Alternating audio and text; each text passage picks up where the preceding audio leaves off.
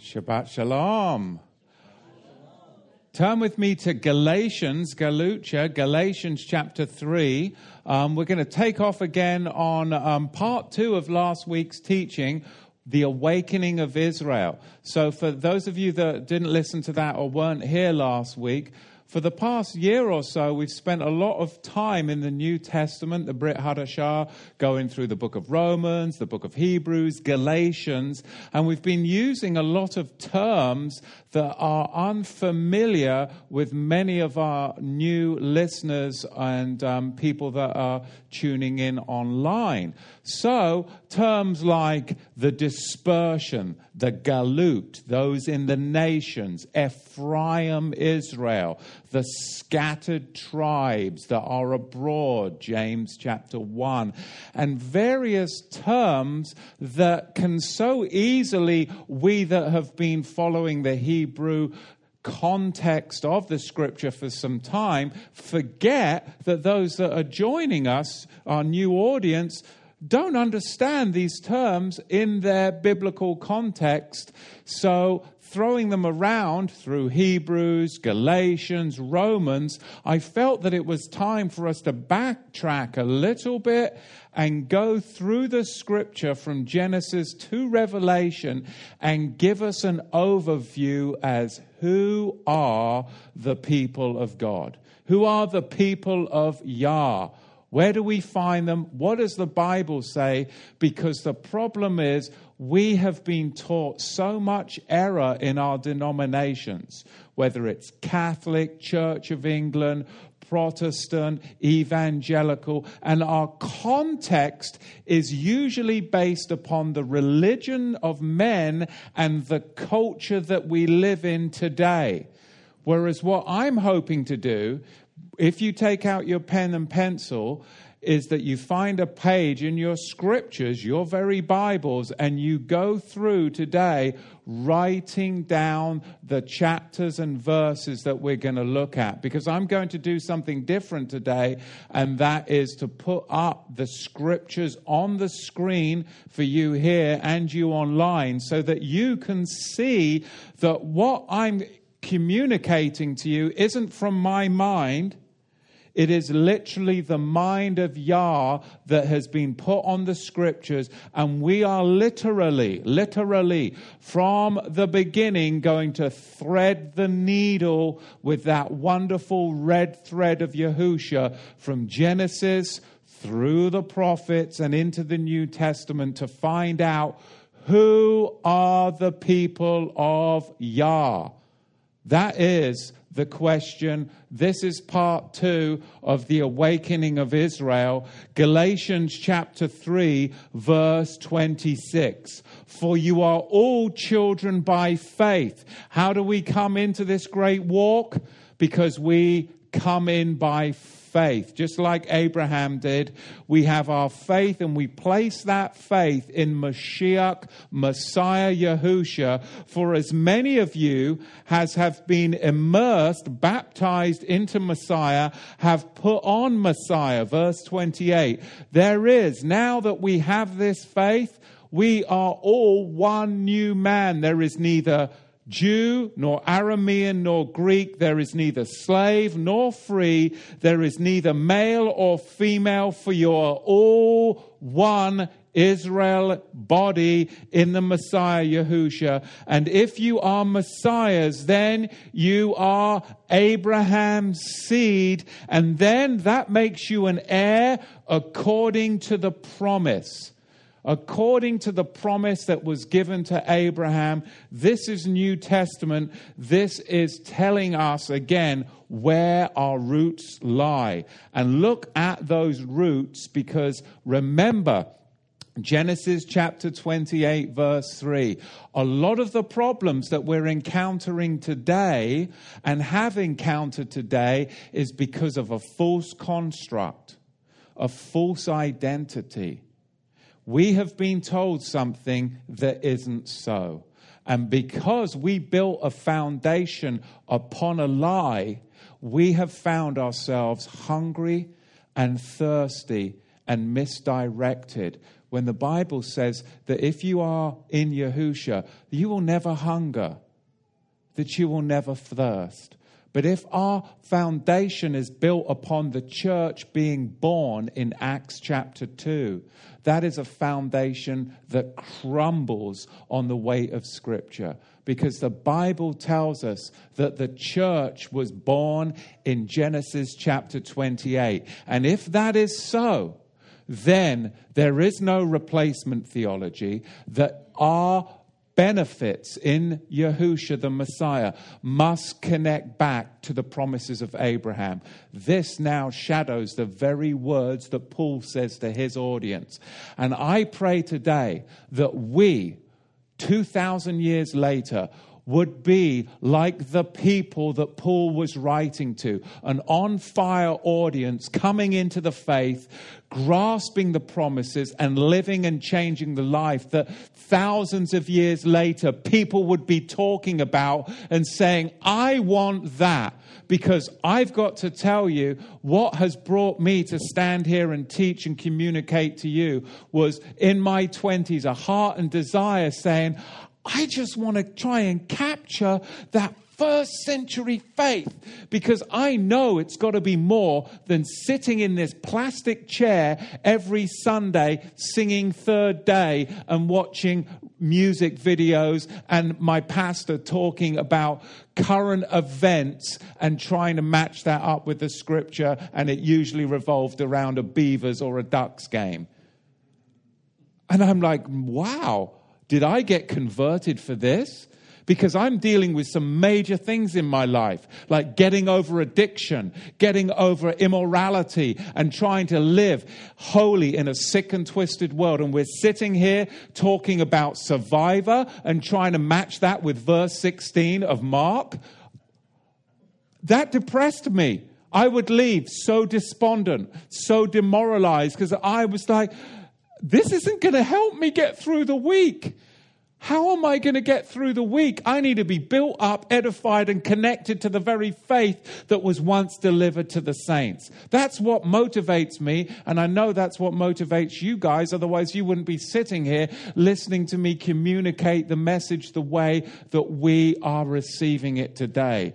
Look at the birth of the church. Genesis chapter 28, verse 3. And El Shaddai said, bless you and make you fruitful and multiply you, and you shall become a church, and El Shaddai shall give you the bracha, the blessing of Abraham, to you and to your seed with you, that you may inherit the land in which you are a stranger, which Elohim gave to Abraham. And some of you are like looking in your Bibles and saying, well, hang on, it doesn't say a church there. The word congregation is translated from the Hebrew word kahal, which is translated in the Septuagint, which is the Greek translation of the Old Testament, into the Greek word ekklesia, which is the same word that is translated into your New Testament as church. So if we're going to be authentic and we're going to be genuine scholars of the word, and we're going to lay down our prejudices, then we have to translate this as church. This is the church. This was where the church was born, and it connects to the promises of Abraham, which makes Paul's letter to the Galatians make sense in a way that you and I have never understood. This is the deep well of water that Yahweh wants us to tap into in this generation, because this will change your whole view of who you are. You will be deep rooted and connected to the faith that was once delivered to the saints. Let's look and see now, if that's the birth of the church, that body that we are connected to is none other than Israel's body, because Jacob wrestled with Yahweh and Yahweh changed his name to Israel. And for all of us who are listening to this today, we didn't get here without a struggle. I have struggled with Yah. I have struggled with the word. I have struggled with my pastor. I have struggled with elders in the church. I have struggled with society. I have had a life of struggle to get where I am at today. And I know that you guys, you have had struggles with your family, struggles with those that you love. We have struggled and wrestled, and the word is what has triumphant in our life. And we have said, I know I'm struggling, but the word says this, and I know that this is really going to affect my life, and it's going to turn everything upside down, and the ramifications of that are huge. But I've got to do it. If he purchased me, I can't live a compromised life. And if the word says that and everybody else is saying that, I'm going with this. And that is the Jacob people, the Israel people, the people that struggle with Yah. And Elohim appeared, Genesis 35 verse 9, appeared to Jacob again when he came out of Paddan Aram, and he blessed him. And Elohim said to him, your name is Jacob, Yaakov. Your name shall not be any more called Yaakov, Jacob, but Israel shall be your name. And he called his name Israel. And Elohim said to him, I am El Shaddai, be fruitful and multiply. A nation, a goy, and a church, a kahal in the Hebrew or ecclesia in the Greek, that same word that's translated into the New Testament as congregation or church. You shall be a church where? In the nations, and goyim shall come from you, and kings shall come out of your loins, and the land that I gave Abraham and Isaac to you, I will give it, and to your seed after you will I give the land. So the church is connected to Israel's body, which makes Romans chapter 11 truly come into proper context, does it not? Let's continue on. We're recapping over a few things from last week before I jump in from the Torah, from the prophets, into more of a New Testament context of Scripture today. But before I do, I wanted to bring forth a couple of scriptures from the Torah and the prophets to lead us into the New Testament so we have that context. Again, last week I spoke to you about the garment of Jeroboam. And you'll remember, those of you familiar with the Tanakh, that what happened is there was King David, there was Israel under one king. And when King David died, then we had Solomon. And after Solomon, then we had Rehoboam and Jeroboam. And at that time, what we find is that the kingdom became divided. You see, the garment of Jeroboam is shredded into 12 pieces.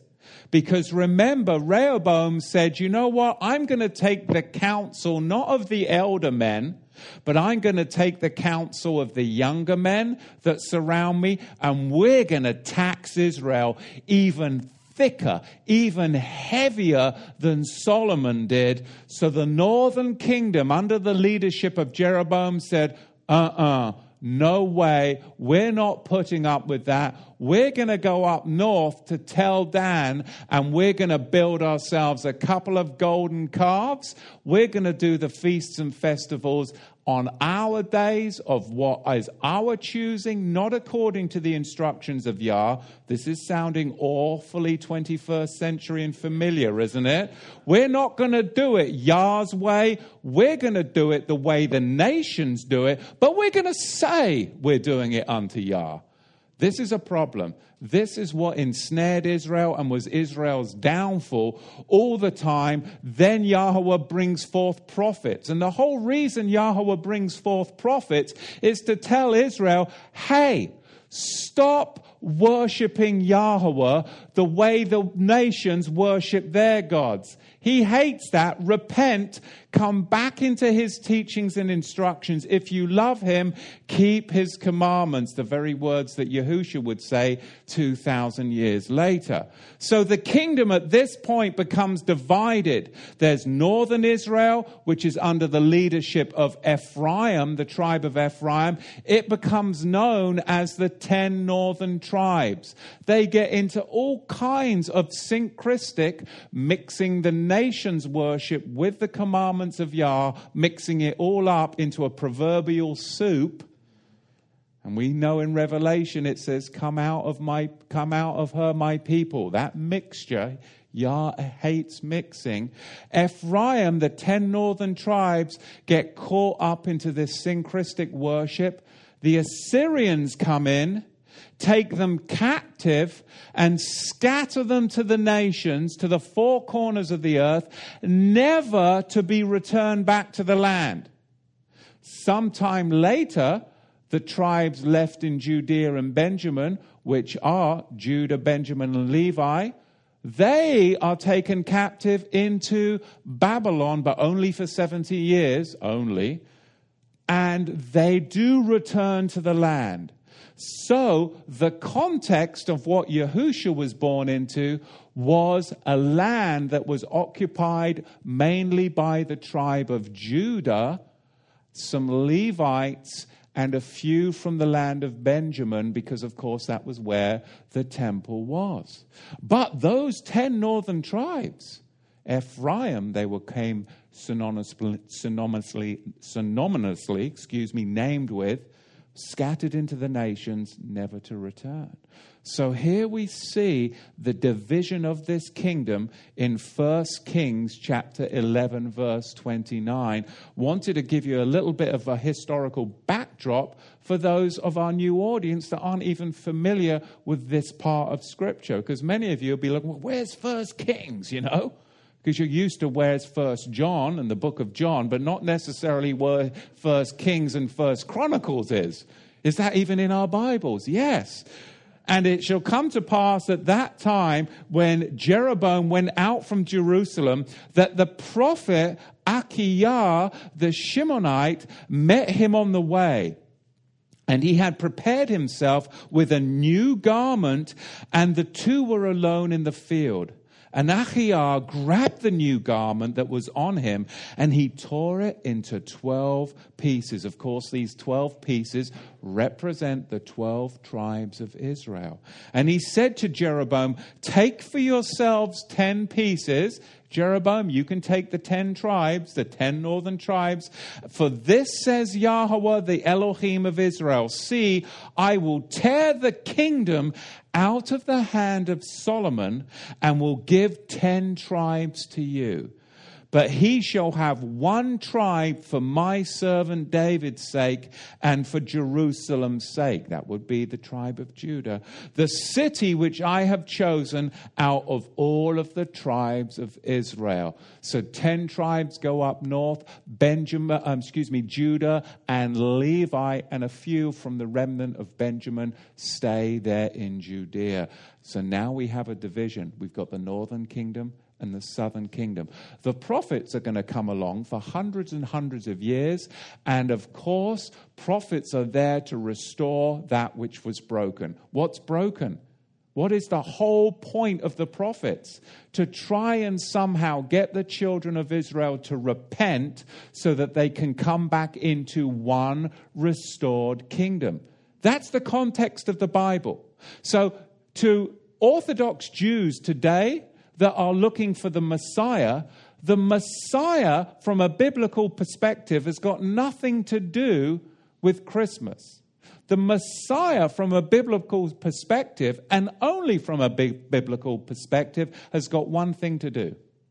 And this is why the Jews reject Yahushua as Messiah, because we haven't told them that he's doing this and has fulfilled this promise. The only purpose of the Messiah is to do one thing, which is the very question that the disciples asked the post-resurrected Yahushua. Master, when will we get to celebrate Christmas? Oh, but they didn't say that.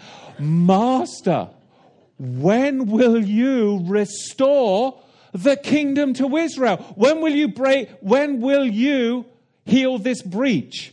That's the purpose, the only purpose from a biblical perspective of the Messiah. He's going to heal Israel and bring them back into one house, one stick, as Ezekiel says, or as Paul communicates to the Ephesians, one new man. That's the Bible. I just gave you the whole history of the Bible in under a minute. And the whole purpose of Messiah. Nobody ever told me that was the reason that Yahushua came. Yet I was a part of that promise. Scattered into England, grew up in a secular house in England, lost, thrown to the wind, blown away like chaff, ended up dry, destitute, and absolutely done at 24 years old. And then I die, I get born again, like that seed that's got to first fall to the ground and die so that it can really live.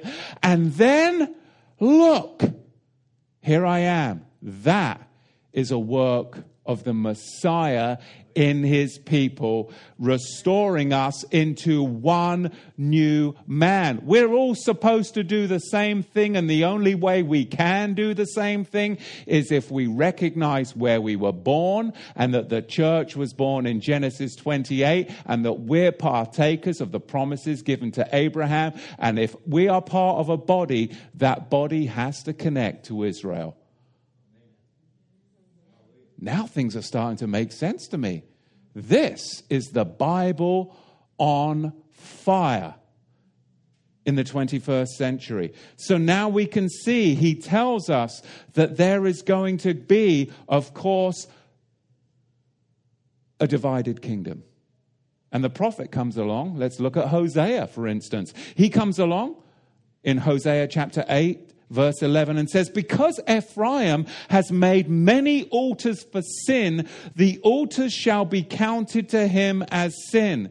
You see, we have counted, as those scattered children to the world, we have counted his Torah just a weird and strange thing, have we not? I know I did for over a decade. And we've made so many denominational altars for sin, have we not?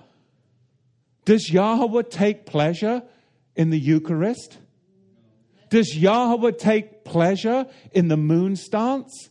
These are the altars of sin that have been conjured up in the nations by syncretism.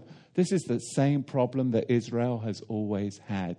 We as a religious people have always had. And Hosea says, look, I have written to him a great and numerous things from my Torah, but they were counted as a strange thing. In the New Testament only church, we look at the Torah as a strange thing that doesn't pertain to us. And therefore we continue to have altars of sin. But when we start to realize that the Bible is one book from Genesis to Revelation, and that it is good, just, holy, and righteous to help you live in an iniquitous world, then you can't start to count none of his word as a strange thing, but something that can refine you and keep you safe and protected. It is a fence and a hedge that will keep out the wicked wiles of the enemy. You know, like in Africa, to keep the lions out, they would just build those big acacia bushes. They would take those acacia bushes, the acacia thorn tree. I mean, the thorns on that thing, they're a good 2 to 3 inches. Of course, that's what Yahushua was crowned with. But they would use that acacia bush to keep the lions out from the camp. And that is what is happening. We are using the word like an acacia bush to keep the lions, those carnivorous animals, from destroying and eating us up in a sick and twisted world. That's the purpose of the Bible, to guard, protect, and keep us safe. Look at the iniquitous altars that you and I have been taught. Oh, it's okay. You're under grace. You've got Yahusha now. But there's so many problems with the altars that we've inherited. Look what it says in 1 Corinthians chapter 10, verse 14. Therefore, my dearly beloved, flee from idolatry. This is a New Testament verse. We're not to be involved in idols. This is very current, very relative to us. And those who eat of the sacrifices are partakers of that altar. Whatever altar you go to, you're partaking of that sacrifice, huge consequences. Look at verse 20. The things that the Gentiles sacrifice, they really actually sacrifice to demons. And they don't do it unto Elohim. So if you're not doing things according to the Bible, it doesn't matter what you say in your heart, because we know that your heart is deceitfully wicked above all things, and who can know it? But in my heart, I'm just doing it unto Jesus. But your heart has led you down an iniquitous path. It needs to be redeemed. And even then, once it's redeemed, it is only because you listen to the Holy Spirit that you stay out of iniquitous behavior. But if you choose not to listen to the Holy Spirit, you'll go right back like a dog to its vomit. So be careful not to massage your own heart, because it is an iniquitous thing. It comes from the dust, and it will want to lead you right back into the dirt and the dirty things of the world, because we find here in 1 Corinthians chapter 10, verse 20, the things that the Gentiles sacrifice, they sacrifice to demons and not to Elohim. And I would not that you should have friendship with demons. You cannot drink the Kiddush, the Master's cup, the cup of Yahweh. This is the third cup of the Passover, and the cup of demons. You cannot be partakers of Yahweh's altar and the altar of demons. What is going on here? Paul is telling you something about what was going on in the Roman and Corinthian Greco-Roman world. That they were doing something. They were coming to the Passover, Yahweh's Passover, which was the altar of Yahweh, and they wanted to partake of the 4 cups of Passover. They wanted to partake of Yahusha's cup, which is the third cup, the cup of redemption. But Paul is telling them, this is the altar of Yahweh. And I hear, Corinthians, that you're also visiting another altar, which is actually the altar of demons. And now you're trying to mix them together. That's called syncretism. And I'm not having any of it. So what was going on in the history of the world that they got caught up in? Now, this is going to be very hard for some of you. This is going to be very hard for some in our internet audience, because this is where I'm going to have to tear down, just like the prophet Isaiah, before we can build up. We have to tear down the sacred altar, the sacred idol, because this is going to be kind of like ripping off a religious Band-Aid. You know, it's got to come off, and you just...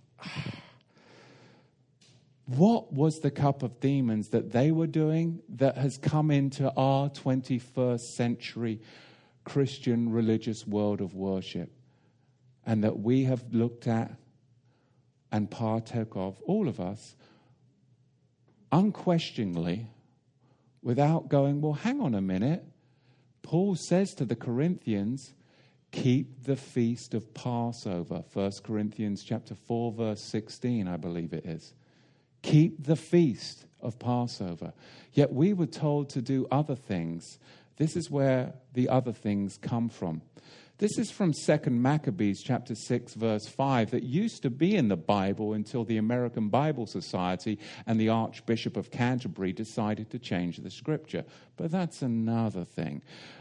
2 Maccabees chapter 6, verse 5, this is in the Catholic Bible. The altar, this is talking about the worship of Dionysus. The altar was laden with unclean victims prohibited by the law, the Torah. It was no longer allowed to celebrate the Sabbath or observe the customs of our ancestors, or even to declare oneself a Jew. But on the contrary, they were led by bitter necessity to celebrate the king's birthday with a monthly sacrifice. And when the feast of Dionysus came, they were also forced to follow the Dionysus procession and wear floral wreaths of ivy. So Dionysus was the Greek god of fertility and ecstasy. Now, he was celebrated through ritual wine drinking and yearly festivals that included dancing and intoxication. In the Bacchae by the Greek playwright Euphrides, written in the 5th century before the Common Era, it's revealed not only is Dionysus born of a virgin, but his blood is wine to be shared. So this comes from the 5th century before Christ.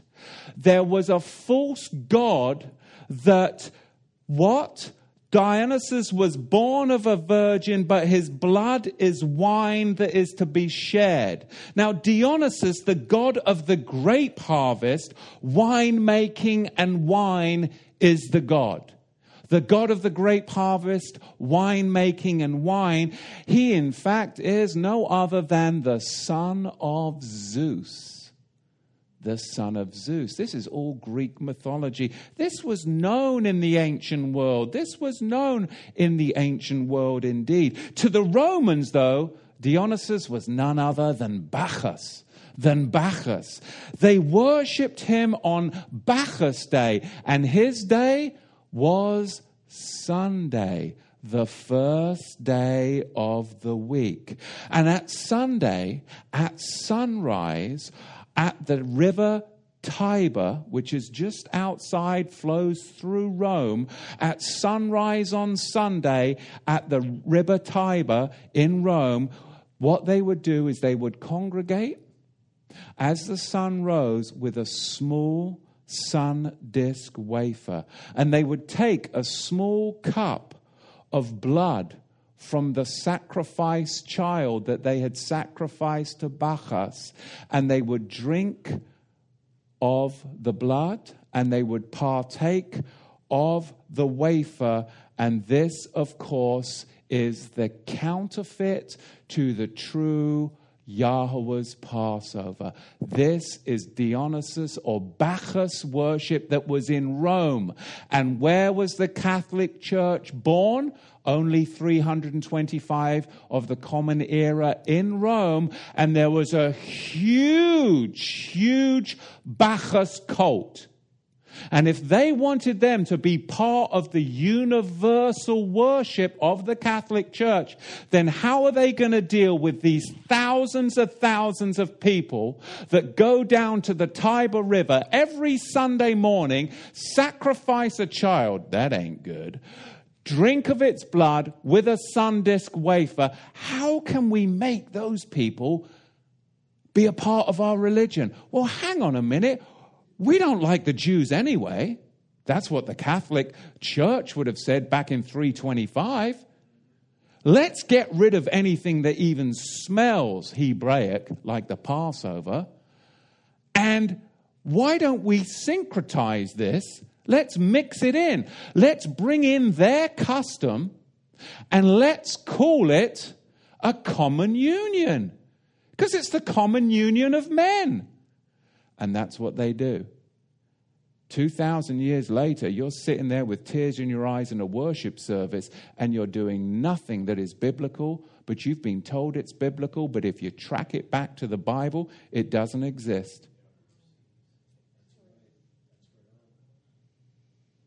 And you know how many people right now are doing this? Because it emotionally tears at your heart, doesn't it? And those things that emotionally and you've done it with such emotion. That is Yahweh's mercy. The withholding of just judgment deserved when you were practicing iniquitous things because you didn't know. You didn't know. I didn't know. He is merciful. He has met people whilst they were doing that, because they truly didn't know. But to him who knows, to him it is sin. I could never go back and do that. Now that I know, I will sit down and celebrate the Passover of the Master, and I will drink that third cup of the Passover, and I will do it as often as you celebrate this, and you only do that once a year. That's when you drink of the Master's cup. But the once a week thing that we've been told in religion, this is where it comes from. This is where it comes from. The sacrifice of children to the false god Dionysus, or in Rome, Bacchus. This is making you go all the way back to the worship of demons at the river Tiber in Rome. It's the counterfeit child sacrifice ritual that was syncretized into the faith by Constantine in 325 of the Common Era at the Council of Nicaea. If you go into a Catholic church, look behind the curtain, you will see nothing else but behind that veil, you'll see the words or the letters S, F, S. And that is the whole farce between the weekly communion that is in the institutionalized church. We need to switch altars. Because when we do that, we are making friendship with demons in the spiritual world that has huge ramifications on our soul. And we wonder why we're hungry, thirsty, and we're not being ministered to. We need to switch altars to the altar of righteousness, the King of righteousness, the Melchizedek, not a Catholic altar of Dionysus or Bacchus, nor a Levitical altar of animal sacrificial blood. Again, we have to be the narrow road that leads to life. I shed tears over this. When I learned this, I was like, oh my goodness, how could I have not read the scriptures for what it really actually says? Keep the Passover. This has got nothing to do with Passover. Passover is but once a year. Drink the cup of the Passover as often as you celebrate Passover, once a year. Now I understand 1 Corinthians in a whole new light. But we have to look at the history of the Bible, the history of the world, to understand where so many of these terrible, terrible, terrible demonic things come from. It's time for Israel to awaken from slumber, is it not? We've proclaimed the blood instead of the kingdom. But the kingdom is the blood. But we've got to proclaim the blood of Messiah, not get caught up in child sacrificial blood. Matthew chapter 10, verse 5. These 12 Yahweh sent forth and commanded them, saying, go not the way of the Gentiles. Don't get caught up in that stuff by staying away from pagan practices. And go into any city of the Shomrim, enter not. Don't go into the city of the Samaritans, but go rather to the lost sheep who have strayed from the house of Israel. And as you go, proclaim, saying, the kingdom of heaven is offered. So we're not to get caught up in pagan altars. We're not to go into the lands where they syncretize and mix up the worship of Yahweh with the pagan customs of the world. That's what the Samaritans were doing. No, we're to go and seek the lost sheep of the house of Israel. Now, in the Hebrew Shem Tov, Matthew Shem Tov translation, it says, go seek the prostituting sheep of the house of Israel. Because that's exactly what we were doing. Prostituting with the gods of this world. And that is exactly what's come into the 21st century with the common union. We're prostituting with Dionysus and Bacchus worship, and we don't even know it. Because we're not reading our Bibles from a biblical perspective. So again, there's so much to learn and so much to unlearn. Matthew chapter 15, verse 21. It is not good to take Israel's Torah and throw it to the Gentiles unless it's requested by faith. How many of you, in all honesty, when you started to come into the revelation of the whole Bible and you start to talk about the feasts and festivals and Sabbath, and you've tried to share that with a believer in the traditional Christian setting, have rejected what you've tried to share because they're not ready for it? Because they're not requesting that you share what you've been revealed by faith, right? If somebody comes to you and by faith they genuinely want to hear about the feast festivals and how to live and how to eat and how to celebrate and worship Yahweh by faith, then share. But when we share and they don't want to hear, we create unnecessary, vexing division and animosity in our friendships, families, and believing community that really doesn't do anybody any good whatsoever. Look at this Bible verse. This really communicates that very well. Then Yahushua went forth there and departed into the coasts of Sar and Sidon. And see, a woman of Canaan came out from the sea coast and cried to him, saying, "Have mercy on me, O Master, son of David. My daughter is heavily vexed with a demon." But he answered her not a word. She's got a problem. Does he just start spewing at the mouth? He doesn't answer a word. And his disciples came and sought him, saying, "Hey, get rid of her, for she's crying out after us." But he answered and said, "They did not send me but to the lost sheep of the house of Israel." That's his whole mission. His whole mission, the mission of the Messiah, is go and find those 10 tribes that were scattered into the nations by the Assyrians, the lost sheep of the house of Israel. Because that is the church, Genesis 28. This is the birth of the church, Genesis 28. It's always been about the church. But we've just made up a new definition of what the church is. There's our problem. There's a false construct that we are now demolishing and tearing down so we can build up the word of Yahweh, and it builds us up. Then she came and worshipped him, saying, "Master, help me." But he answered and said, "It is not right to take the children's bread and cast it to the dogs. It is silly of us to take the children's bread," which is the bread is synonymous for the Torah. It's silly to take the teaching and instruction of Yahweh and cast it before swine. It's silly. They're just going to trample all over it. They're going to look at it as a strange thing, and they're going to mock you, ridicule you, and they really don't want it. Unless this happens.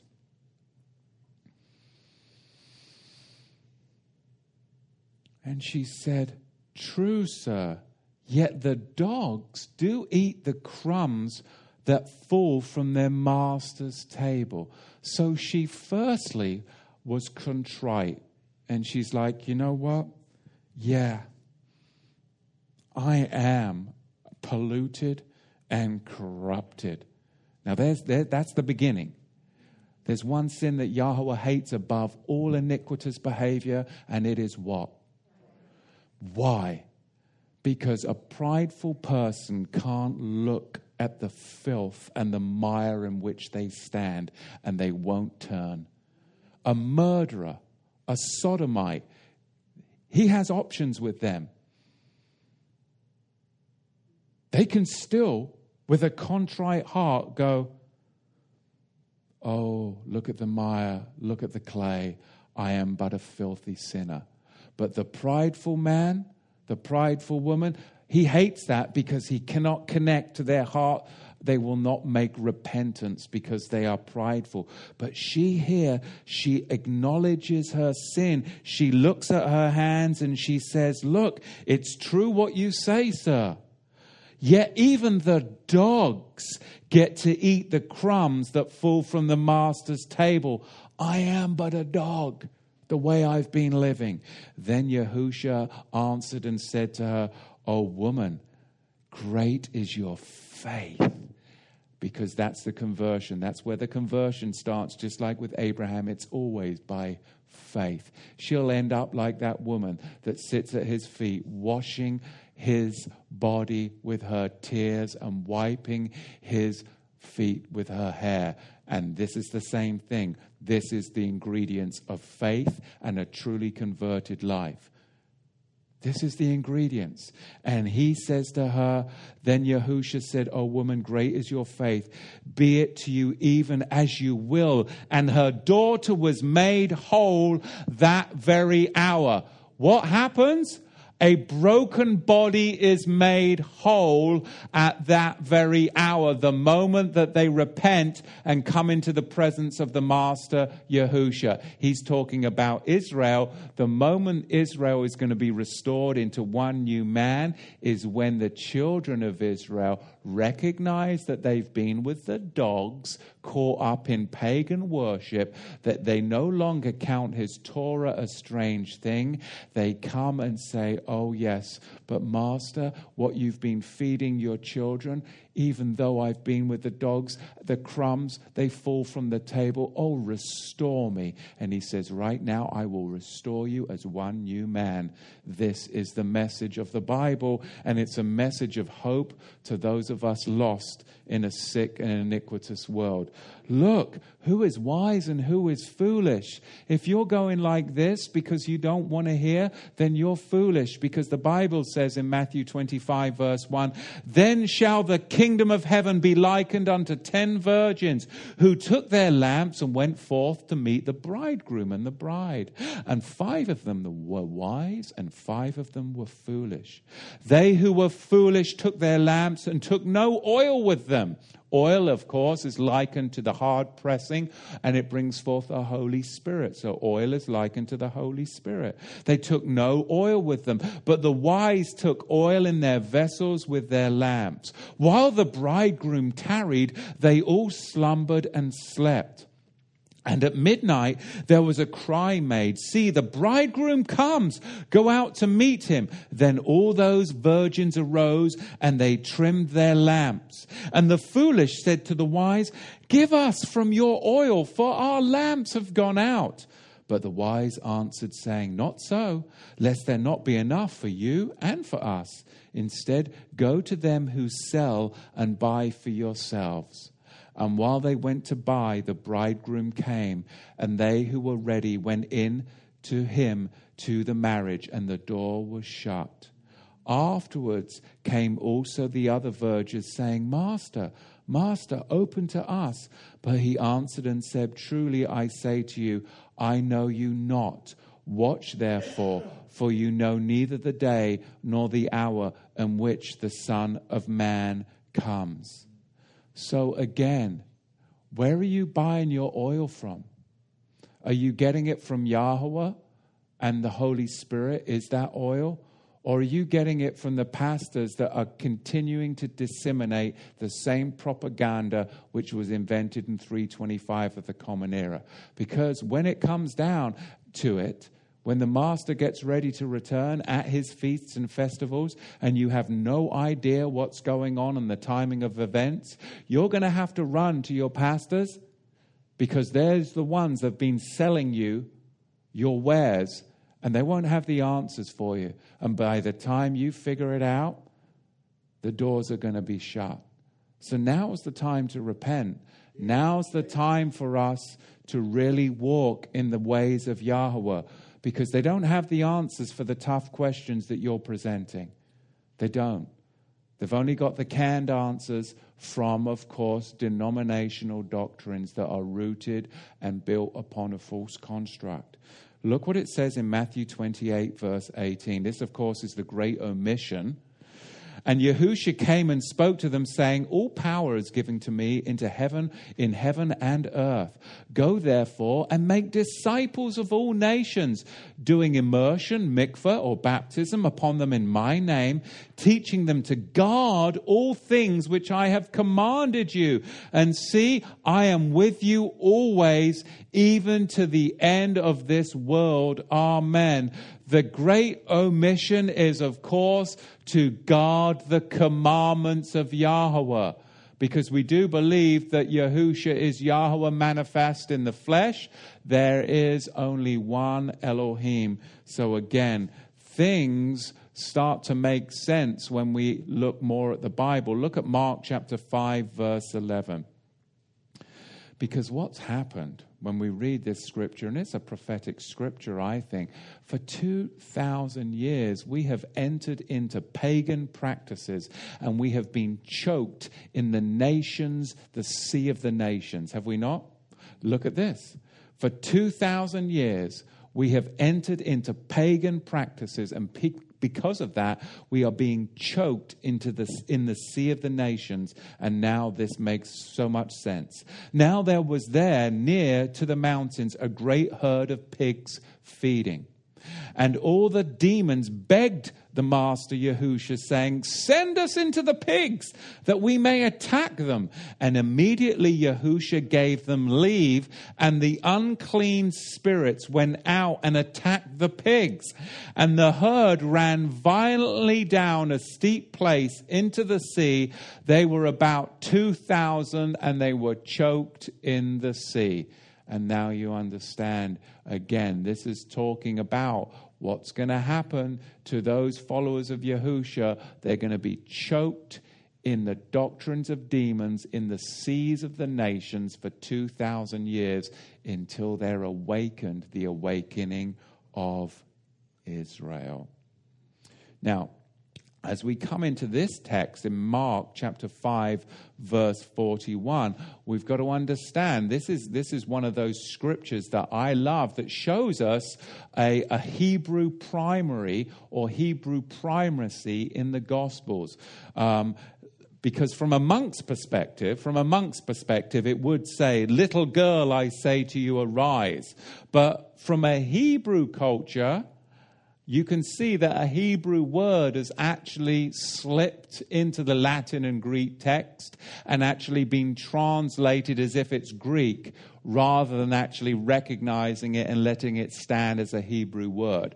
Because what's happening here really is, as we read this, "You who is under the talit," or the burial shroud, "arise." And the Hebrew word talit comes across into the English. Even today in Israel, when there's a terrorist attack and a Jew is killed, they don't put them in a coffin, do they? What do they do with the body? They lay the body out and they wrap it in a burial shroud, which is a talit, and the body is buried in a talit. You'll see that all the time in Israel. That was the custom of the land. Of course, the little girl here is dead. She's wrapped in a talit. And "you who is under the talit, arise." This showing us a Hebrew primacy in the book of Mark, the gospel here. But that word talit was then carried on over into the Latin and Greek, but they didn't understand that it was a Hebrew primacy word and translated it, of course, into little girl, or talitha kumi, little girl, arise. Does that make sense? But that's one of those I spies that I love to see. Let's read the text. "And he took the child by the hand and said to her, Talith kumi," or Talitha, if you're going to translate it, which is translated, "Little girl, I say to you, arise." But really, if we stick with the Hebrew primacy, "You who is under the talit," the burial shroud, "arise." And immediately the child arose and walked, for she was how old? So this is representing something about what? The 12 tribes of Israel are going to be awoken and risen from under the burial shroud by the work and redemptive work of Messiah. And they were astonished with great astonishment. And he ordered them many times that no one should know it, and commanded that something should be given to her to eat. Because when you come out and you are raised up, he's going to give you the bread, the Torah, and you're going to feast and eat. That's what happens, isn't it? And it's all right there. This has got nothing to do with Constantine and Christmas. It's got everything to do with the restoration of the kingdom of Israel. See, I just love it. It just makes more and more sense as we go into the New Testament now. Look at Mark chapter 8, verse 22. Because he's restoring our vision so that we can see our own identity, but we can also see other people's identity. Look at the vision that he's restoring. And he came to Bethsaida, and they brought a blind man to him and begged him to touch him. And he took the blind man by the hand, and he led him out of the town.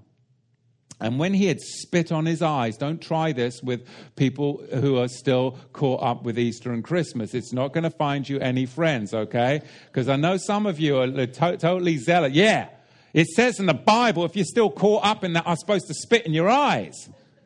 I mean, I'd be like one of those that would want to try that, but I'm not going to. That's just the carnal man trying to get hold of me again there. So he said, and he took the blind man by the hand, and he led him out of the town. And when he had spit on his eyes and put his hands upon him, he asked him if he saw anything. And he looked and he said, see, I see men as trees walking. Men as trees walking. And after that, he put his hands again upon his eyes, and he made him look up, and he was restored, and he saw every man clearly. And he sent him away to his house, saying, neither go into the town nor tell anyone in the town. So the healing comes when you start to see men or trees walking in the Torah commandments of Yahweh, and that tree is nothing else but the olive tree of Israel. Because if he is Messiah, then he has to rule over all 12 tribes, not a separate throne that's been established by Roman pontiffs. Look at Luke chapter 1, verse 31. And see, you shall conceive in your womb and bring forth a son, and shall call his name Yahusha. He shall be great and shall be called the Son of the Highest. And the Master Yahweh Elohim shall give to him the Keseh, the throne of his father David. And he shall reign over the house of Jacob, all 12 tribes, forever and ever. And of his kingdom there shall be no end. That's the Messiah. He's always ruling over the 12 tribes of Israel.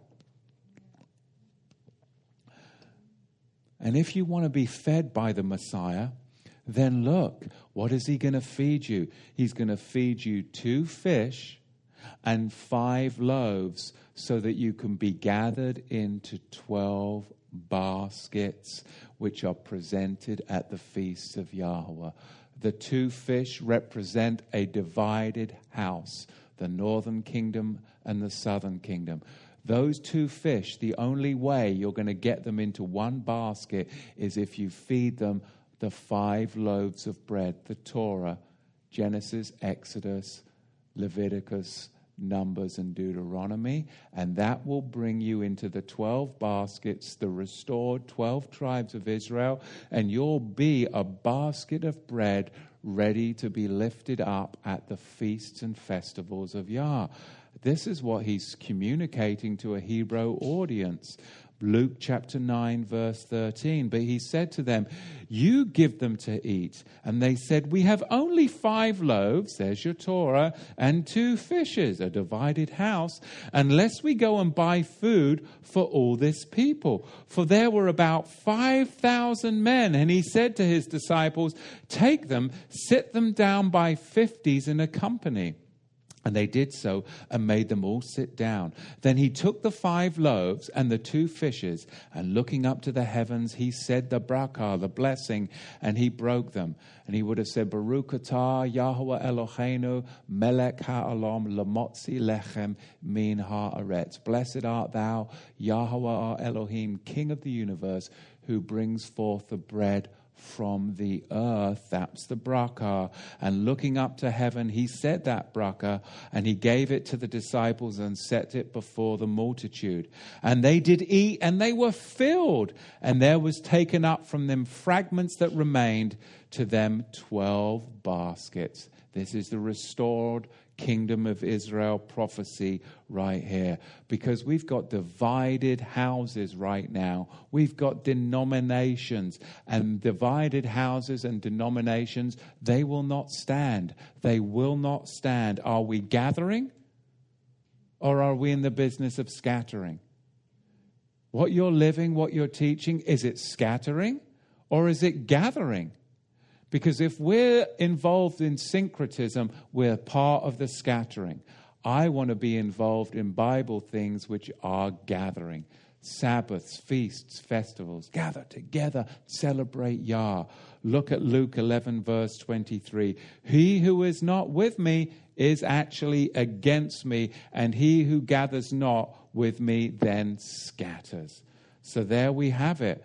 Because this is all about the lost sheep of the house of Israel, synonymous with the house of Ephraim. Luke 15, verse 4 says this: What man among you, having 100 sheep, if he loses one of them, does not leave the 99 in the wilderness and goes after that which is lost until he finds it? And when he has found it, he lays it on his shoulders, rejoicing. And when he is coming home, he calls together his friends and neighbors, saying to them, Rejoice with me, for I have found my sheep that was lost. The Messiah is always in the business of finding the lost sheep of the house of Israel. And it's time for us to sweep our houses, because we're to sweep the house of Israel for those lost 10 tribes that really aren't lost. Look at Luke 15, verse 8.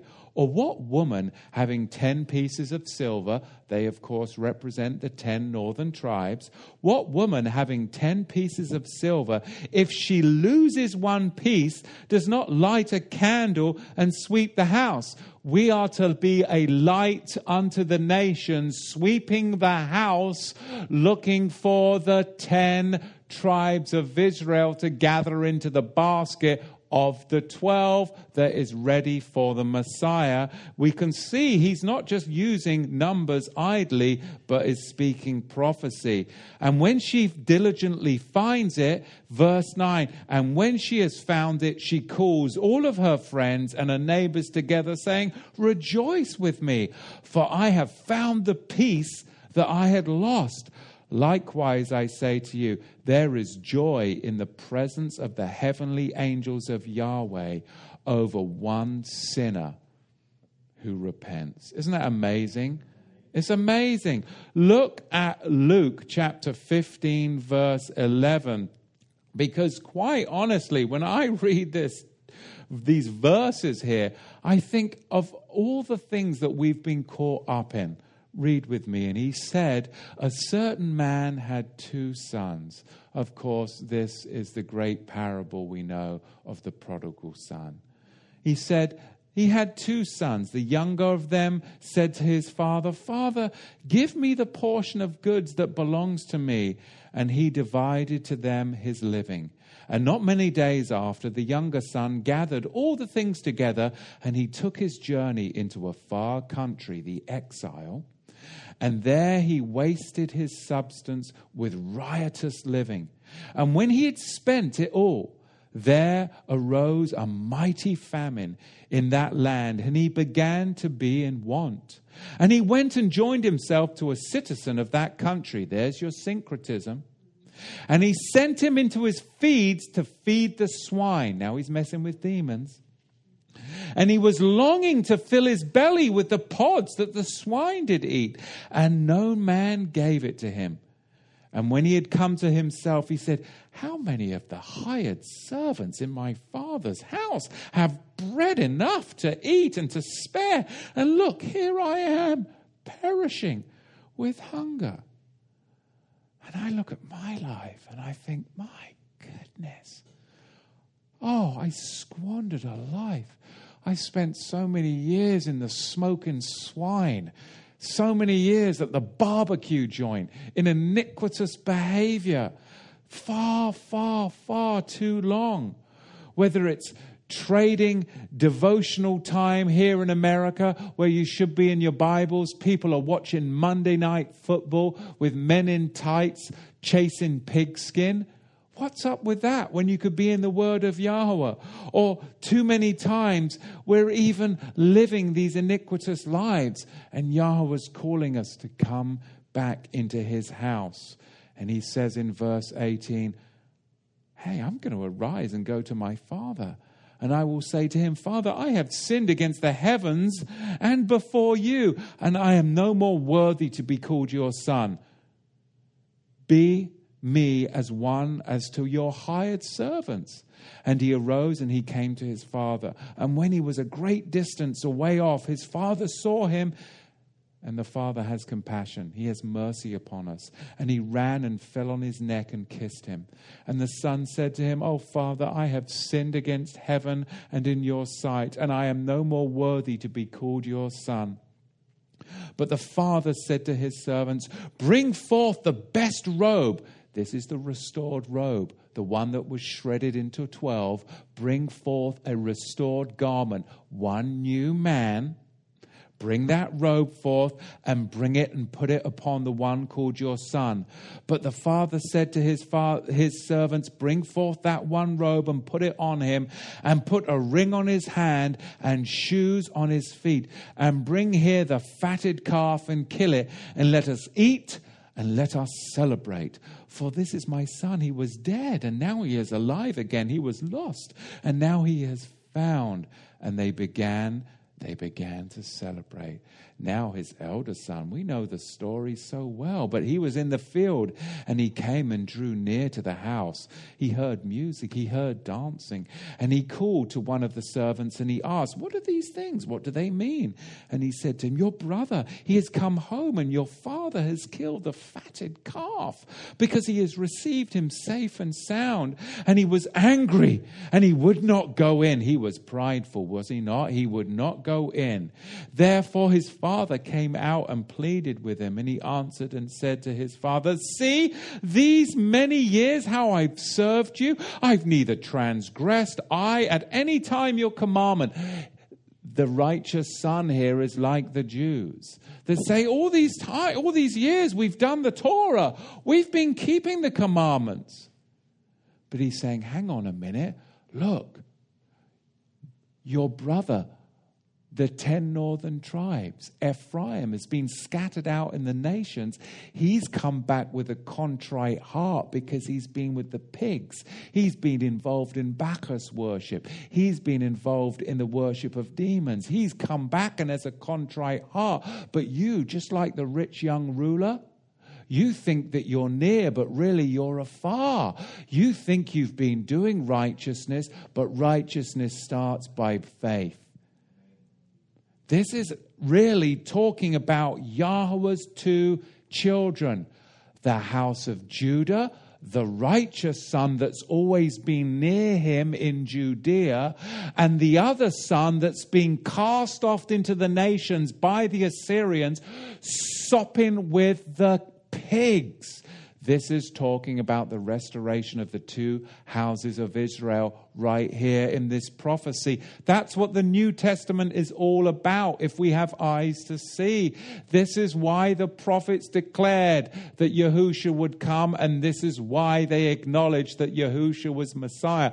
Because whenever he spoke about the restoration of the kingdom to Israel, so they embraced him. If he was speaking about following a pontiff, none of them would have embraced him. They would have killed him as a false prophet. If he was talking about eating pig, they would have killed him as a false prophet, according to Deuteronomy chapter 18. If he was talking about mixing in pagan worship days and doing it unto Yahweh, they would never have embraced him as Messiah, because he was speaking about the restoration of the kingdom to Israel. They embraced him as Messiah, as they truly should have done.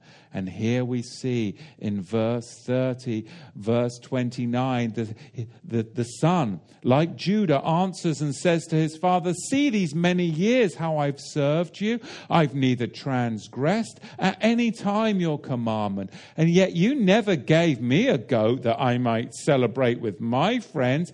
But as soon as this son of yours has come, who has devoured your living with whores and harlots. You have killed for him the fatted calf.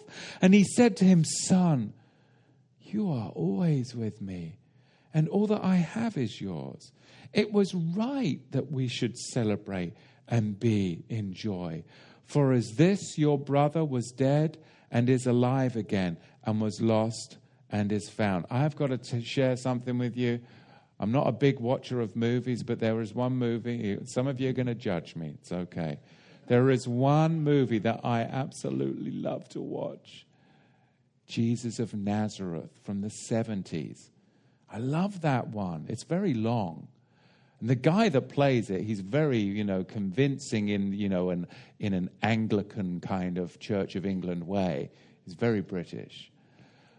But this scene in the movie, I'm not one to cry at movies, but I must confess, I have cried so many times at this scene when he in the movie, as Yahusha, goes through this passage. It's like, it's me. It's my life. I watch that with my kids on Shabbat, and they look at me and go, Papa's going to start crying. I do. It just, now some of you are going to go back and watch it. But it's powerful. I forget the actor's name, Robert something. Anyway, of course, he's very British because, Jesus was English. No, he wasn't. He wasn't. No, he wasn't.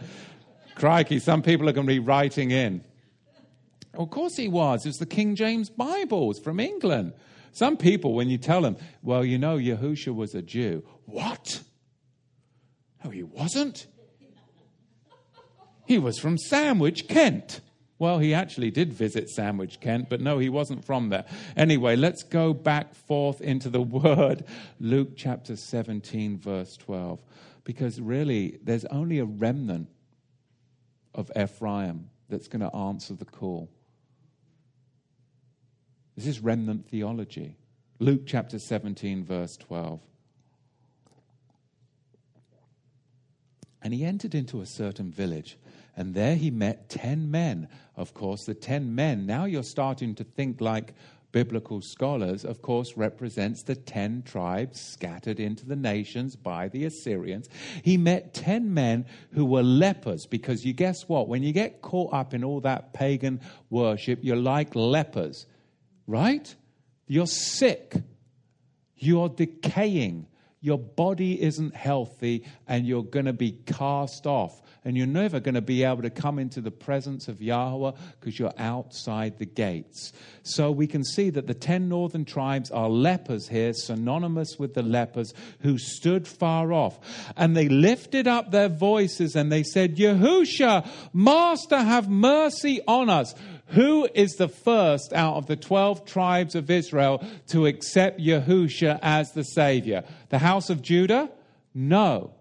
What we see is, of course, Ephraim in the nations today in the 21st century are the ones that herald Yahusha as the Messiah. The only problem is they've been told that they're Gentile Christians and they're supposed to do the syncretic worship of the nations. But when they come into their true identity, then that's when there's going to be the restoration of the kingdom to Israel. So there's much work for us to do, is there not? Because this is who we are. This is who we are. And they lifted up their voice and they said, Yahusha, Master, have mercy on us. And when he saw them, he said to them, go show yourselves to the priests. And it came to pass, as they went, they were cleansed. And one of them, when he saw that he was healed, turned back and with a loud voice esteemed Yahweh. And he fell down on his face at his feet, giving him thanks. And he was a what? A Shomrite. He and Yahusha answering said, he was a Samaritan, by the way, were there not 10 cleansed? That's what Yahusha asked. But there are 9 who separated. There are not found any who return to give glory to Yahweh except this one stranger. And he said to him, arise, go your way. Your faith has made you whole. And the Pharisees demanded to know when the kingdom of Yahweh should come. And he answered them and said, the kingdom of Yahweh is not coming with observation, neither shall they say it's here or there, for the kingdom of Yahweh is within you. This is for all the date setters out there that are trying to say that we observe the kingdom by being on the right calendar and all that. And it's not coming by observation. All these prophecies about September, all looking and looking. No, the kingdom of Yahweh, it is within you now, once you're the one leper that returns to give thanks. I embraced the kingdom of heaven when I was 24. It's been within me ever since, and it grows and grows and grows, and I'm able to reach more and more people as I get older because it grows and grows. But it was within me the moment that me as a leper got healed and came back and gave thanks. And the reason I'm standing up here before you today is simply to give thanks to Yahusha. That's it. This is my offering. Because when I was 25, a pastor came to me and said to me, Matthew, I want you to share what you just shared with me to the whole congregation on Sunday. I nearly choked. And I'm like, no way. I don't speak in public. I don't do that. I got a quivery voice if I do that. I remember when they made me do that at boarding school. I'm not revisiting that again. And the moment I said that, I was convicted within my very man that I have purchased you for a price. Your life is not your own. Follow me and serve me. And from that day forward, I decided that I would be the yes man. Whatever anybody asked me to do to further the kingdom of Yahweh, no matter how sick it made me feel, no matter how uncomfortable I was speaking in public, I said, yes. Matthew, the college leader is sick. I want you to speak and do the teaching this Sunday to the college group. Will you do it? Yeah. Matthew, I'm going on vacation. I want you to preach the sermon on Sunday. Will you do it? What about the senior pastor? No, I want you to do it. Yeah. Because you can all look at me now and go, oh, yeah, he just rattles on it. Oh, no. First time I spoke, my wife was being sick somewhere and my voice, whoa, it's like my voice was breaking. The 10 Commandments, thou shalt not quiver. But this is what happens. When we realize where we come from, we come and give thanks. And whatever it is that he has gifted you with, whatever it is, it may not be this. It is just as righteous, just as holy. You lay it down as an offering. And you just say yes. Because you know what your gift is. You know what your gift is. It might take somebody else to say, hey, I would like you to do. And you go, oh. It might not be natural for you at first, but eventually we just start to walk in that and we say yes. And the next thing you know, it is your life. Look at the next verse, Luke chapter 19, verse 9. You can see why I put the verses up on the screen, because we have so many that we're going through. Luke 19, verse 9, and Yahusha said to him, this day as salvation has come to this house, because he also is the what? The house or the children of Abraham. For the Son of Man has come to seek and to save that which was lost. There's that language of the lost sheep of the house of Israel. Whenever were Gentiles lost? That makes no sense if we're looking for Gentiles. When were Gentiles ever involved with the temple and then lost after it was destroyed? Never. When you start to look at it in the context, it's talking about the house of Israel. It's not talking about Gentiles. How did Gentiles that have got nothing to do with Israel come and be a part of this? Always the same as it ever was. The sojourner and the stranger graft in and partake of the community of Israel. But they can't bring in their foreign worship. They have to come on the terms of Jacob, Israel, which is the promise which was given to Abraham, Isaac, and Jacob. And they have to leave all their pagan nonsense at the door. You can't mix it, because otherwise you'll end up going back into Egypt. Even the Samaritan woman at Jacob's well very well knew her identity. Look here, John chapter 4, verse 12. Are you greater, she asks Yahusha? Are you greater than our father Jacob? So she knew that her father was the patriarch Jacob.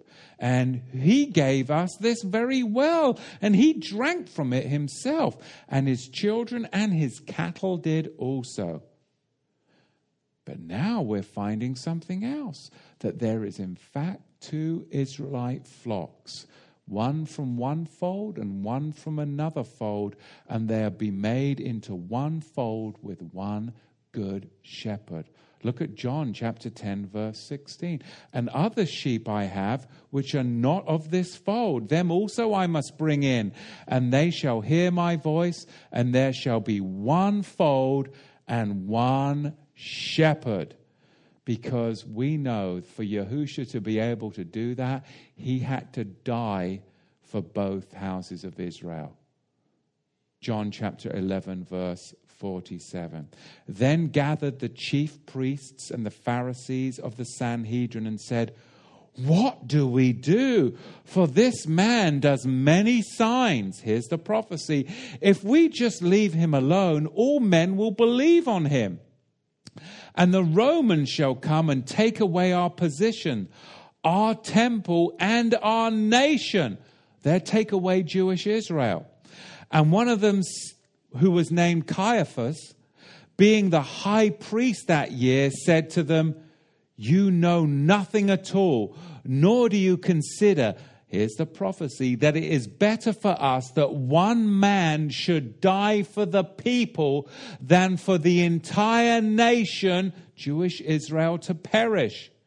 And this he spoke not by himself, but being high priest that year, he prophesied that Yahusha would die for that nation, and not for that nation only, not just for the Jewish nation, but that he also would gather together into one the children of Elohim who were scattered abroad. He's going to bring back the 10 northern tribes, all of them together, and Caiaphas prophesied it. And we missed it. We missed the prophecy. We missed the prophecy. Here, even in John chapter 12, we see that there's Greeks, which is in the New Testament a term for Ephraim, keeping the feasts of Yahweh. The 10 northern tribes are keeping the feasts. And there were certain Greeks and others among them who came up to worship at the feast. Why? Because they realized their identity. Their identity. But we cannot be deceived by another gospel. Because another gospel is what went out in 325 of the Common Era. And we're still reeling from it today. The disciples asked one question of the Messiah. I've already said this, but I have to show you, because some will go, well, hang on a minute, are you sure? They dwelt with him for many days, but this is the true gospel. This is the true gospel. Acts chapter 1, verse 6. When they therefore had come together, they asked him, saying, Master, will you at this time restore again the kingdom to Israel? That's it. That's the true gospel, the restoration of the kingdom to Israel. The whole house of Israel is supposed to shema, hear of Messiah. You see this in Acts chapter 2, verse 36, finishing up here in a few slides. Therefore, let the whole house of Israel know assuredly that the Master Yahweh has made known that same Yahusha, whom you have impaled or crucified, as both king and Messiah. He's going to be king over the whole house of Israel. He's going to bring them into one body. He's the true son of David, and it's going to be a restored kingdom of David, which is one king ruling over all 12 tribes. This is everything that the prophets had declared for over 500 years. And the way that we come together is that we come together around the feasts. I'm so excited about Sukkot coming up in a few weeks, because this is the way the restoration works. We're going to have people coming from all over the world here to Oregon, all over the world, to celebrate the Feast of Tabernacles, believers in Yahushua. This is huge. Look what we see in Acts chapter 2, verse 5. And there were dwelling at Jerusalem Jews, devout men, out of every nation under the heavens. Now when this was noised abroad, the multitude came together. They were rightly confused, because every man heard them speak in his own language. And they were all amazed and marveled, saying to one another, "See, are not all those who speak Galileans? How then do we hear them speaking in our own native language? There's Parthians and Medes and Elamites and Israelites dwelling in Aram among them, who were Jews from Cappadocia, from Pontus, from Asia Minor, Phrygia, Pamphylia, Mitzrayim, Egypt, and parts of Libya near Syene, and Jews and strangers from Rome, along with the Yahweh Yireh, those God-fearers." What they're doing? What are they doing? None other than the feasts of Yahweh. There were Cretes and Arabians. We do hear them speak in our tongues the wonderful works of Yahweh.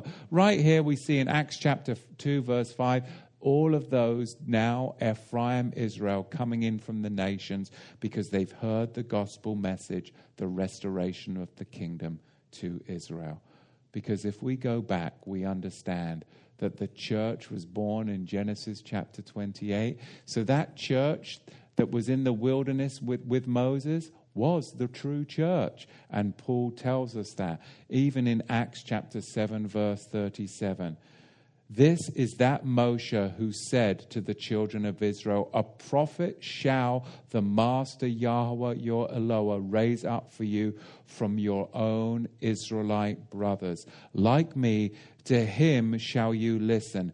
This is he who was in the church, ecclesia of Israel in the wilderness." Again, showing you your church roots. Many people will say, "Matthew, you're mistaken. The tribes of Israel, they were already gathered. They were gathered way before Yahushua." Well, not according to the half-brothers, not according to Yahushua's brother here with Yaakov. We see in James chapter 1, Yaakov, a servant of Yahweh, and the master Yahushua, our Messiah, to the 12 tribes who are scattered abroad among the nations in the galut, in the dispersion. Shalom, my Israelite brothers. So apparently not. After the resurrection of Messiah, the children of Israel were still scattered abroad. Those 10 northern tribes going to be gathered back in. 12 tribes into the one basket. Because many people say, "Oh no, they returned in the days of Ezra." No, they did not return in the days of Ezra, because James very clearly tells us that they had not returned. The writer of the book of Hebrews even understood the two houses of Israel. Look at this verse right here. Hebrews chapter 8, verse 8. "For finding fault with them, he says, Behold, the days come, says the Master Yahweh, when I will make a new covenant, a Brit Hadashah, with who? With the house of Israel and the house of Judah." The house of Israel is synonymous with the 10 northern tribes. This is New Testament here. How could we miss this for so long? Not according to the covenant that I made with their fathers in the day that I took them by the hand and led them out of the land of Egypt, because they continued not in my covenant, and I regarded them not, says the Master Yahweh. For this is the covenant that I will make with the house of Israel after those days, says the Master Yahweh. I will put my Torah, there you have it, my Torah into their mind and write it upon their hearts, and I will be their Eloah, and they shall be my people, Ami. And they shall not teach every man his fellow Israelite citizen, and every man his Israelite brother, saying, Know the Master Yahweh, for all Israel shall know me, from the least to the greatest, for I will forgive their unrighteousness. The seal of the Holy Spirit will teach you the wonderful things of the restoration of the house of Israel. But nowadays, we've been so far off and scattered for so many thousands of years that we really are a bunch of weird people, are we not?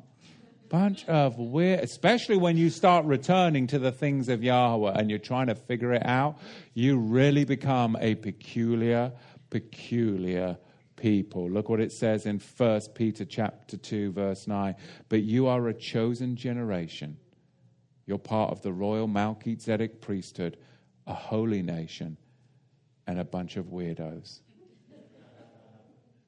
But we love it. I love being a weirdo because I'm strange to a sick and twisted world, and that's what I want to be. I don't want to be like that. I used to be like that, and I despise that. I want to be viewed as strange. What is different about you? Why are you not scared when all of this happens? Why do you not get caught up in all of this drama? Why is it that you just seem calm when there's so much going on? How come you don't react to the things that other people react to? Why don't you read what we read, listen to what we listen to, look at what we look at, and speak the way we speak? Because I'm a strange and peculiar person. 1 Corinthians chapter 10, verse 1 tells us that we are Old Testament Israel. What were you looking at me for? My wife's giving me some cray looks right now. What are you looking at me crazy for? Did I do something? Spill the beans. No, really. What is it? I want to know.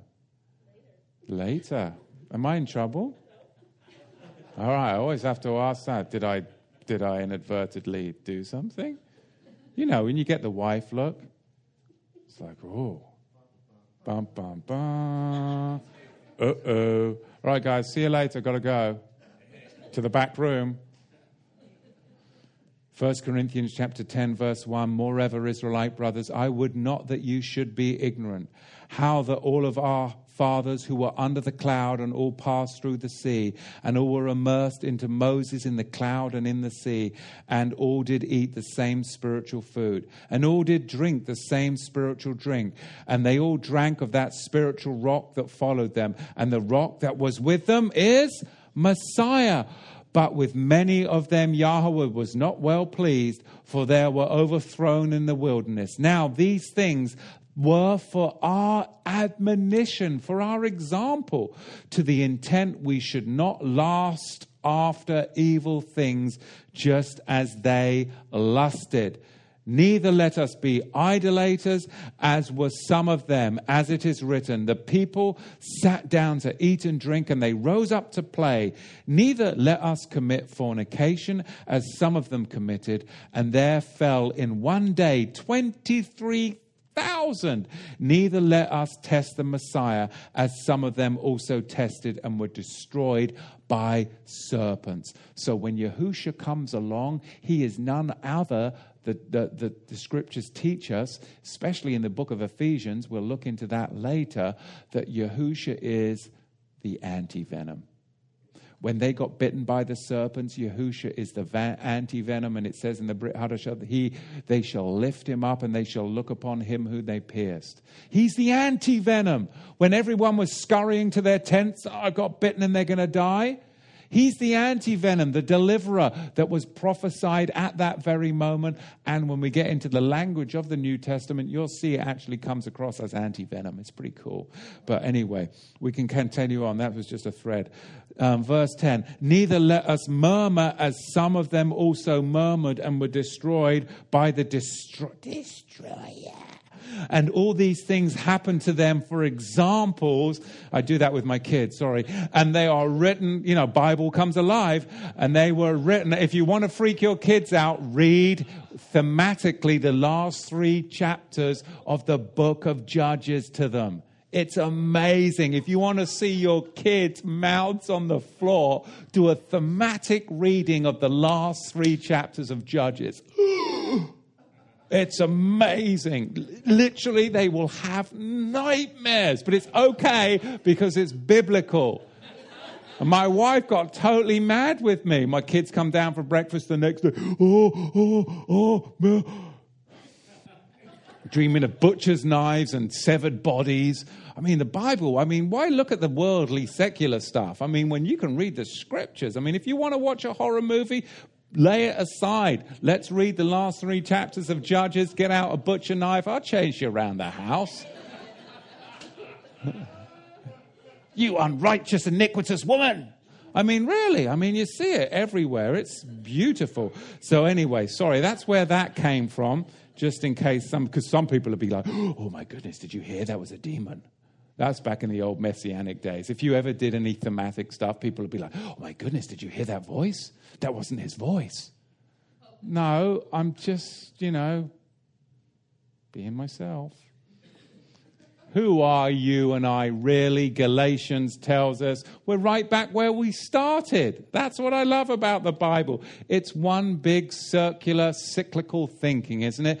Shabbat to Shabbat, new month to new month, feast to feast, festival to festival, and we go back and we go around Ezekiel's wheels and wheels and wheels and wheels. None of this Greco-Roman linear. There's a cross in the middle. That's after the cross. This is before the cross, and now we get to... Compartmentalized thinking does not work in the Bible world. Now we're back where we begun, Galatians 3:26.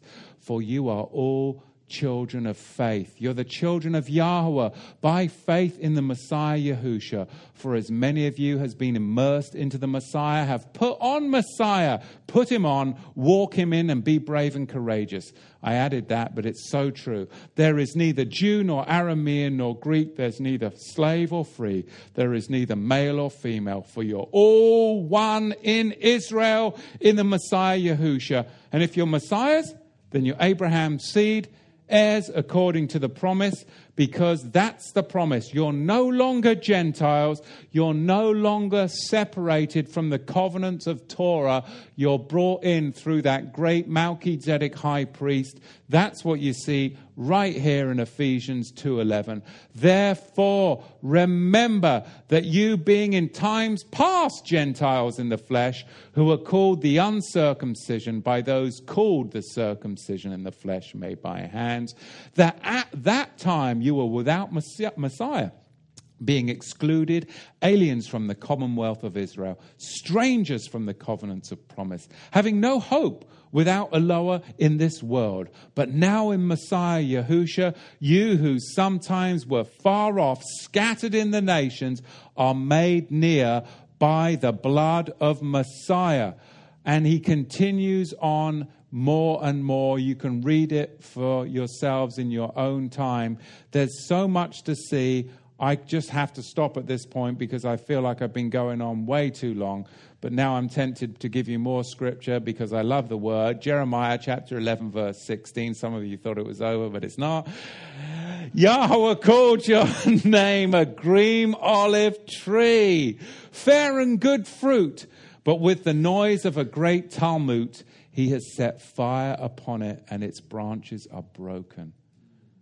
Now, of course, this is Romans 11 right here, isn't it?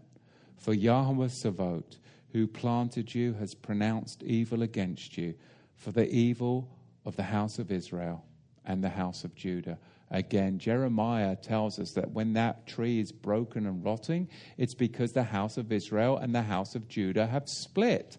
So when Paul talks to the Romans about the healing of that tree, then is it going to be bringing in a bunch of denominations? No, it's bringing in exactly the house of Israel and the house of Judah, because the olive tree of Romans chapter 11, it's not a Jewish olive tree with non-grafted, non-Jews grafted in. It's an Israelite olive tree rooted in Yahweh. Because as we come to Revelation in these final days, you'll have to see for yourself, there is no church gate of which you enter. There is no church gate. There is only a gate for the 12 tribes of Israel that belong to the flock of Jacob. From the beginning to the end, it's always about the true church. I want to be a part of the true church, and therefore that birth is in Genesis 28. And when I discovered this, I could not help do the work that I was called to do, which was to say yes and to share it. For over a decade, I set out in the woods studying this stuff, and I kept it to myself.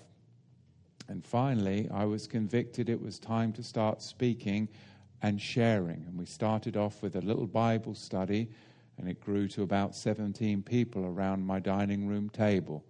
And then from there, a single lady, had a big house, a big mansion in West Salem.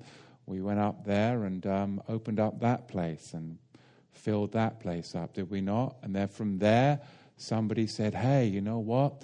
If I get a building and do that, will you come? And it just grew and continued to grow and grow. But it all started from simple, humble beginnings and a conviction of you can't just sit home and study by yourself and have all this revelation and understanding and then not go share it with people.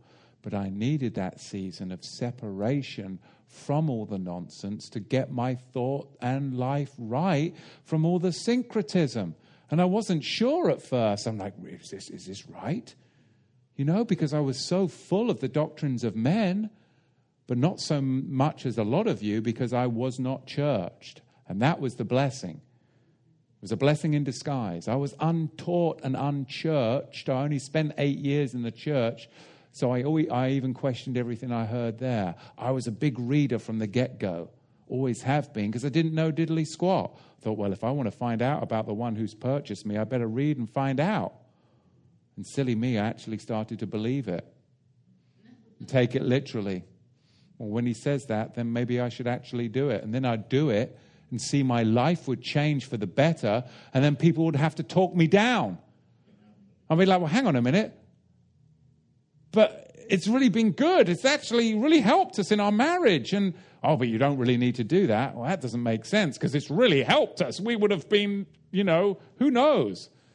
So I'll be like, okay, yeah, but I'm going to continue to do it because it's actually really working. People, oh, you don't have to do that. You're taking that too literally. That's Old Testament. Oh, but, it really does work. The Bible works. It's alive. It's powerful. It's sharper than a two-edged sword. Revelation chapter 21, verse 12. And it had a great high wall, and it had 12 gates. And at the gates, 12 heavenly angels.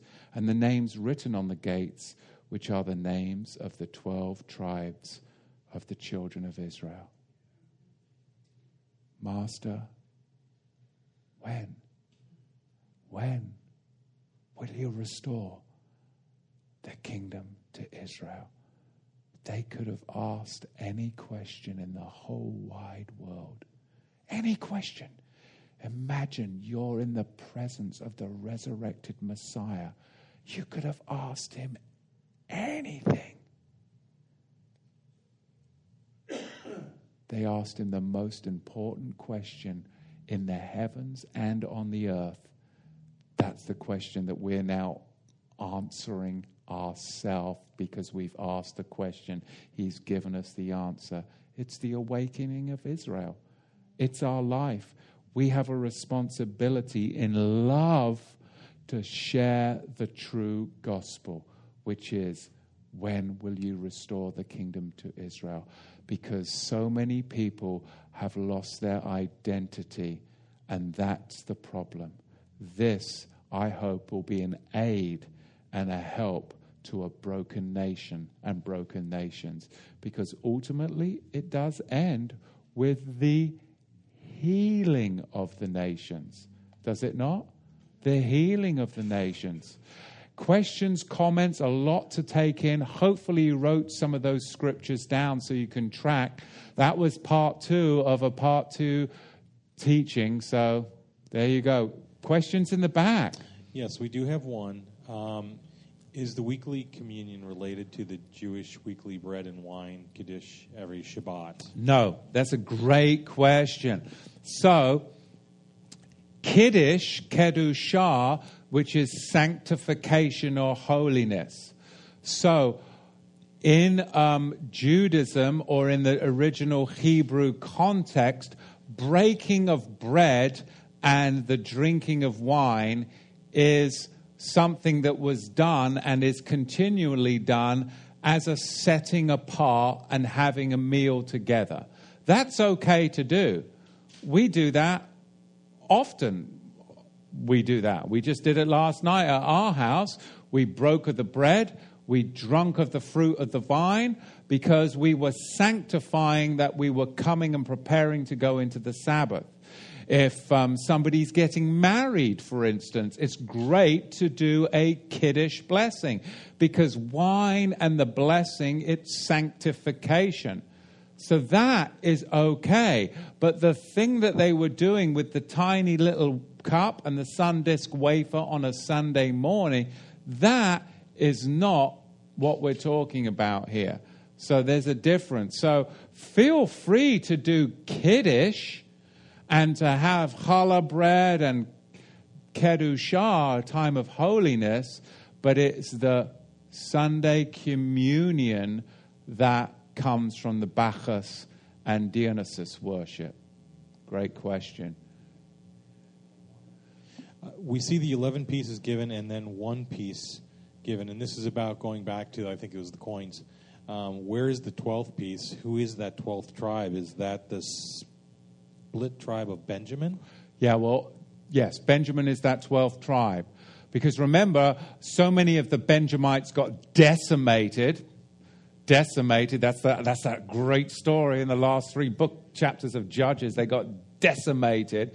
So it was a limited tribe, and they were actually around in the land of Benjamin, which was near the Temple Mount, the true Temple Mount. So they were caught up in the Judean tribe, the Yahudites. So with Judah, really there was some of Levi serving in the temple and some of Benjamin that were in that area too. So that's where you get that explanation. Yes, question. What do you think is the significance of the 50 groups at the breaking of the 12 loaves? Yeah, I was wondering that as I read it. I don't know. That would be a great discussion. Yeah, so what is the 50? No, it's less than a generation. Well, hopefully maybe we can table that. And what is it?